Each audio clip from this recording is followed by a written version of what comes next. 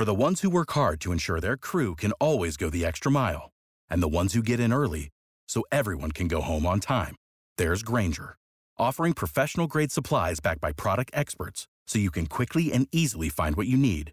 Plus, you can count on access to a committed team ready to go the extra mile for you. Call, click Grainger.com, or just stop by. Grainger, for the ones who get it done.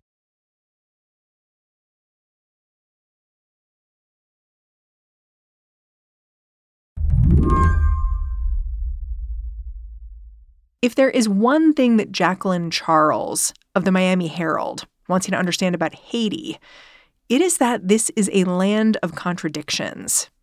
She knows what you've heard about kidnappings and gangs. She's reported on all of that. But she sees this place a little differently. She's Haitian, after all.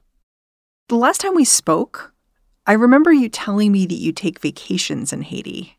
Am I remembering that right? Yes, you are correct. And I took one this year in Haiti. This was back in January. Haiti was hosting its annual jazz festival. Usually it would be held in the capital, Port-au-Prince.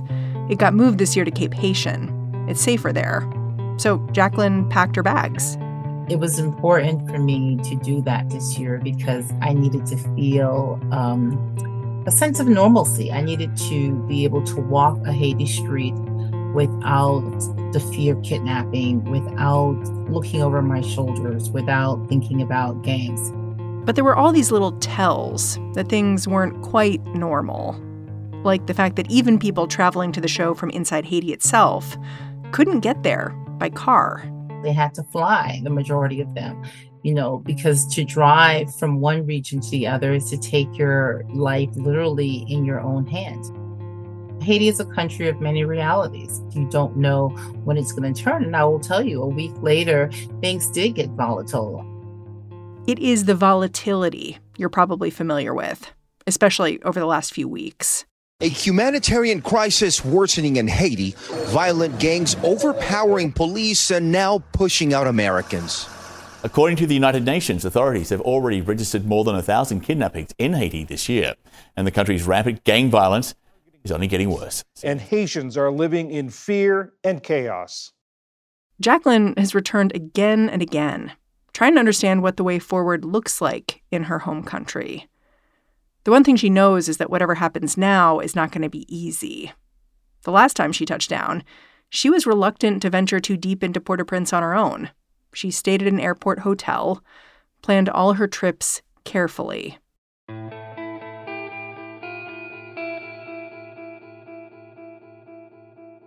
In the back of your mind, you're always thinking that, somebody or a group could be lurking around a corner, or you can inadvertently drive through some sort of a trap where you end up becoming the next, kidnap victim, because this is how it is in this country.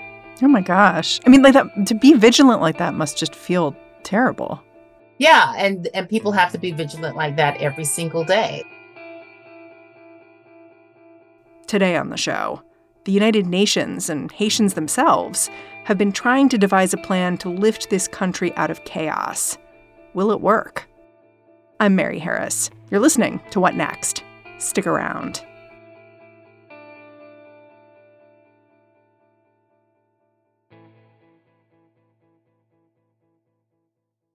This episode is brought to you by Discover. When it comes to your finances, Discover wants you to know they are the credit card that is always there for you. With 24/7 U.S.-based live customer service, everyone has the option to talk to a real person anytime, day or night. Yep, that means no more waiting for, quote, normal business hours just to get a hold of someone. We are talking real service from real people whenever you need it. Get the customer service you deserve with Discover. Limitations apply. See terms at discover.com/creditcard. Can you catch me up on where things are in Haiti? Like, take me back to the summer of 2021 and what happened then that set the country off on its current trajectory? Well, let's go back a little bit before. I think that, Haiti came on everybody's radar July 7th, 2021, when the president was assassinated. But prior to that, things were already going downhill. I mean, there were issues with gangs. There was issues with kidnappings. The president was ruling by decree because there was no parliament. Local elected officials all had been appointed. So you had a country that was already in the midst of a constitutional crisis. And the president's own mandate in terms of when did his presidency end was also a huge debate. And this controversy continued to follow him. Back in 2021, the president of Haiti was Jovenel Moïse. He'd been elected in 2016. But Haitians had not gone to the polls since. And toward the end of his presidency, as we are approaching July 2021, he is the subject of massive anti-government protests, accusations that he is trying to become Latin America and the Caribbean's next dictator. He was trying to change the Constitution. And then you had February 7th, 2021, where he announced that there had been a coup attempt against him, and dozens of people were arrested literally in the middle of the night. And among those that were arrested was a Supreme Court justice. So you had that in February 7th, 2021. And then July 7th, 2021, the president is assassinated. And today, his assassination still remains unsolved. We still don't know. Wow. So who's in charge in Haiti right now? So currently you have Ariel Henry, who's a neurosurgeon who was tapped by Jovenel Moïse prior to his murder, but Jovenel did not have time to install him, to swear him in. And so that was also an issue for groups in Haiti who basically felt that there should be a new group put in power to lead a transition. You can see this volatility in the UN's reporting about a spike in kidnappings recently. Can you just explain what the UN said and how that differs from previous years? Well, what the UN is saying is that they've already documented close to 300 kidnappings of women and children. In particular, they just issued a report this week that number is close to all that was reported for last year and almost 3 times what was reported for the year before. Oh, wow. And remembering that kidnappings is something that's underreported. And the UN, especially UNICEF, has been increasingly concerned about the vulnerability of children, the fact that, schools have been taken over by gangs in some places. Children cannot get to school because gangs, are along the route. The UN has struggled to raise funds for the overall humanitarian crisis in Haiti because outside of the insecurity issue you have where almost half of the population is in need of some humanitarian assistance, about 5.2 million people, 3 million of them being children. And they've put out an appeal for $720 million, but the world is just not responding. Last month, an American nurse named Alex Dorsonville became one of the latest kidnapping victims. She was taken along with her daughter near Port-au-Prince. The abduction happened the same day that the U.S. told its non-essential embassy staff that they needed to leave the country because it's getting too dangerous, although it doesn't seem like these two events were connected. On Wednesday, the aid organization Dorsonville works for said she'd been released and is now safe. And Jacqueline says, even though this case seems like a grim example of what's become an everyday crime in Haiti, in one key way, Alex's case is atypical. I mean, it's interesting. I think this case brought Haiti back to the international world's attention. But the reality is that people are kidnapped in Haiti almost every day.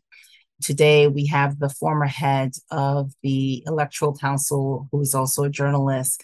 He was kidnapped over a month ago, and he is still being held. We had a prominent gynecologist in the Ministry of Health who was also kidnapped. And while he was being held, his wife reportedly died. And it's unfortunate that when it's foreigners that are kidnapped, that's when people sort of remember, oh, yeah, there's Haiti and there's a problem. You alluded to the fact that when an American nurse or child go missing, it sort of refocuses the world's attention on Haiti, even though these sorts of things are happening every day in Haiti. I wonder if you think it's possible that because this nurse has been kidnapped, attention may shift in a way that brings more resources, more supplies more of what Haiti needs to the country? We had 16 missionaries, 16 American missionaries and a Canadian missionary who were kidnapped and held for the most, 2 months. And so my question would be back to you in terms of what supplies and what resources came to the country after that incident. There were reports, it was a lot of focus, and today the country is still struggling with the issue of security. No one says, well, we're going to fund the $720 million that the UN is asking for humanitarian assistance. What I'm saying is that since that particular incident occurred, things haven't necessarily improved in the landscape. The struggle is still there. And one may even argue that things have gotten worse in terms of the outreach and the grip of gangs, particularly in Port-au-Prince and in the Artibonite Valley. After the break, the United States is backing a plan that would put Kenyan police on the front lines in Haiti. So what would that mean?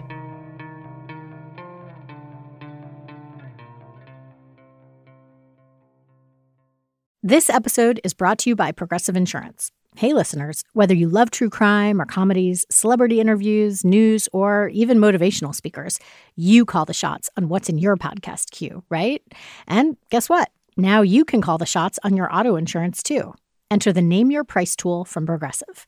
The Name Your Price tool puts you in charge of your auto insurance by working just the way it sounds. You tell Progressive how much you want to pay for car insurance. Then they'll show you a variety of coverages that fit within your budget, giving you options. Now, that's something you'll want to press play on. It's easy to start a quote, and you'll be able to choose the best option for you fast. It's just one of the many ways you can save with Progressive Insurance. Quote today at Progressive.com to try the Name Your Price tool for yourself and join over 28 million drivers who trust Progressive. Progressive Casualty Insurance Company and Affiliates. Price and coverage match limited by state law. Last year, Haiti officially asked the international community for help. But it's taken a while for that help to materialize. First, there was a push to get Canada to lead some kind of aid effort. When they demurred, the U.S. did not want to take the lead, and neither did many other countries. The Bahamas, Jamaica, they all said they'd provide support, but would not take the reins. Finally, in July, Kenya said it would be interested in sending 1,000 police officers to help the Haitian police. How this is all going to work is still an open question, but the goal is clear: electing a government the Haitian people can trust. The interesting thing is that prior to the assassination of Haitian President Jovenel Moïse, it was like full steam ahead, elections, even while Haitians on the ground were saying, how are we going to go to the ballot box when we have a gang problem, when we have an issue with insecurity? Yeah, the first thing you need for elections is safety. Exactly. And so I think that's been the biggest change in this is that, after the assassination of the president, there was finally a recognition on the part, especially with the United States, that safety is an important element in order for you to have an election. And so for a while, we did not hear them talk about elections at all. Now what you're starting to hear is this discussion about elections, when the security conditions permit. I think the key element in all of this and what people are going to be looking for with this Kenya is that, are these guys coming in to sort of create that safety for elections and elections only, or are they coming in to really help the police in going after the gangs? It's unclear how long a force would be in and what it will be doing. While gangs don't control the entire country, they do have a tight grip on ports and roads that are essential for moving goods, especially desperately needed diesel fuel. Last year, as a cholera epidemic threatened the population, the United Nations called for the establishment of a humanitarian corridor to help deliver desperately needed supplies. It's unclear if this new multinational force would be in charge of protecting this kind of key infrastructure. So the questions that some people have brought up, okay, so if you have a foreign force in there and their job is to man, say, the port or the airport, but you have a human rights situation across town, and they're not mandated to intercede, then what do you do there? I think the only thing that everybody can agree on is that nobody wants this to fail as far as the international community. They can't afford to have this fail.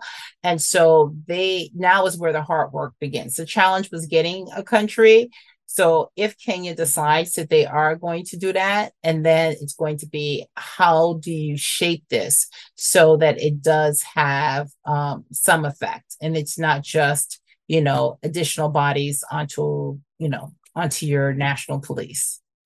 I was reading an opinion piece by the executive director of a group known as the National Human Rights Defense Network. He and his colleagues had spent months interviewing Haitian police and everyday people on the ground in Haiti. And he had this warning about focusing on the police and supporting the police.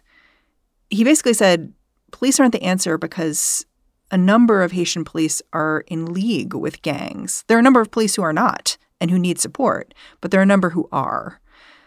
What do you make of that take? Well, I think that, again, it's, as you mentioned, it's an opinion piece and it's his perspective. But then if you talk to police officers, too, who are out there and who are going after these gangs, they will tell you that they need the help, that they need the assistance. I know police officers who have been carrying out a mission since the 29th of January, and they haven't had a moment's break. I mean, could you imagine every single day having to not just suit up, but, to get into a vehicle and to go and to run operations and trying to go after gangs? The Kenya issue is not a done deal. They're considering it. We don't know if at the end they're going to say yay or nay, but the problem's still there. And even if Kenya decides to go into Haiti to assist, it's not a miracle cure. It's not a miracle pill that all of a sudden your insecurity problem is going to go away. You kill a gang leader today, there are 10 young people that are thinking that this is the way, this is the life, because they don't see any other options. What are you looking for as decisions are made about what that help looks like that might signal some kind of change in the status quo? Well, I think that's the key question here. I mean, one is, what is Kenya's help going to look like? I mean, the UN Secretary General Antonio Guterres was given 30 days until August 15th to report back to the Security Council on what a security mission may look like, what, security assistance to Haiti could look like. And so that's going to be part of the debate, part of the discussion at the UN Security Council. And that's one of the things that Kenya is going to be looking at when they send their assessment team to Haiti. They're also looking to hear back from the Haitian government in terms of what they would like. I think everybody probably has a different idea of this. And this is where, the US, the UN, and the Haitians all have to sit around the table and figure out, what can they put together in terms of a mandate that will have some impact. Kenya is a country that's English speaking. It's not French speaking. So there are some obvious challenges that you're going to have there. This is a police force. It's not military. This is a country that doesn't have helicopters. It doesn't have planes. The police is already under equipped. So, there's a lot there that they're going to have to figure out. I imagine you're still texting and chatting with sources and family in Haiti. What is their sense of whether this Kenyan mission will make a difference? As we started this conversation, I talked about the maneuvering that one has to do to leave your house, whether it's to go to a doctor's appointment if your doctor hasn't left, or to send your kid to school, or just a basic errand. It's all thinking and strategy. And is it worth it? Because this can happen, that can happen. And so people just want the ability to breathe.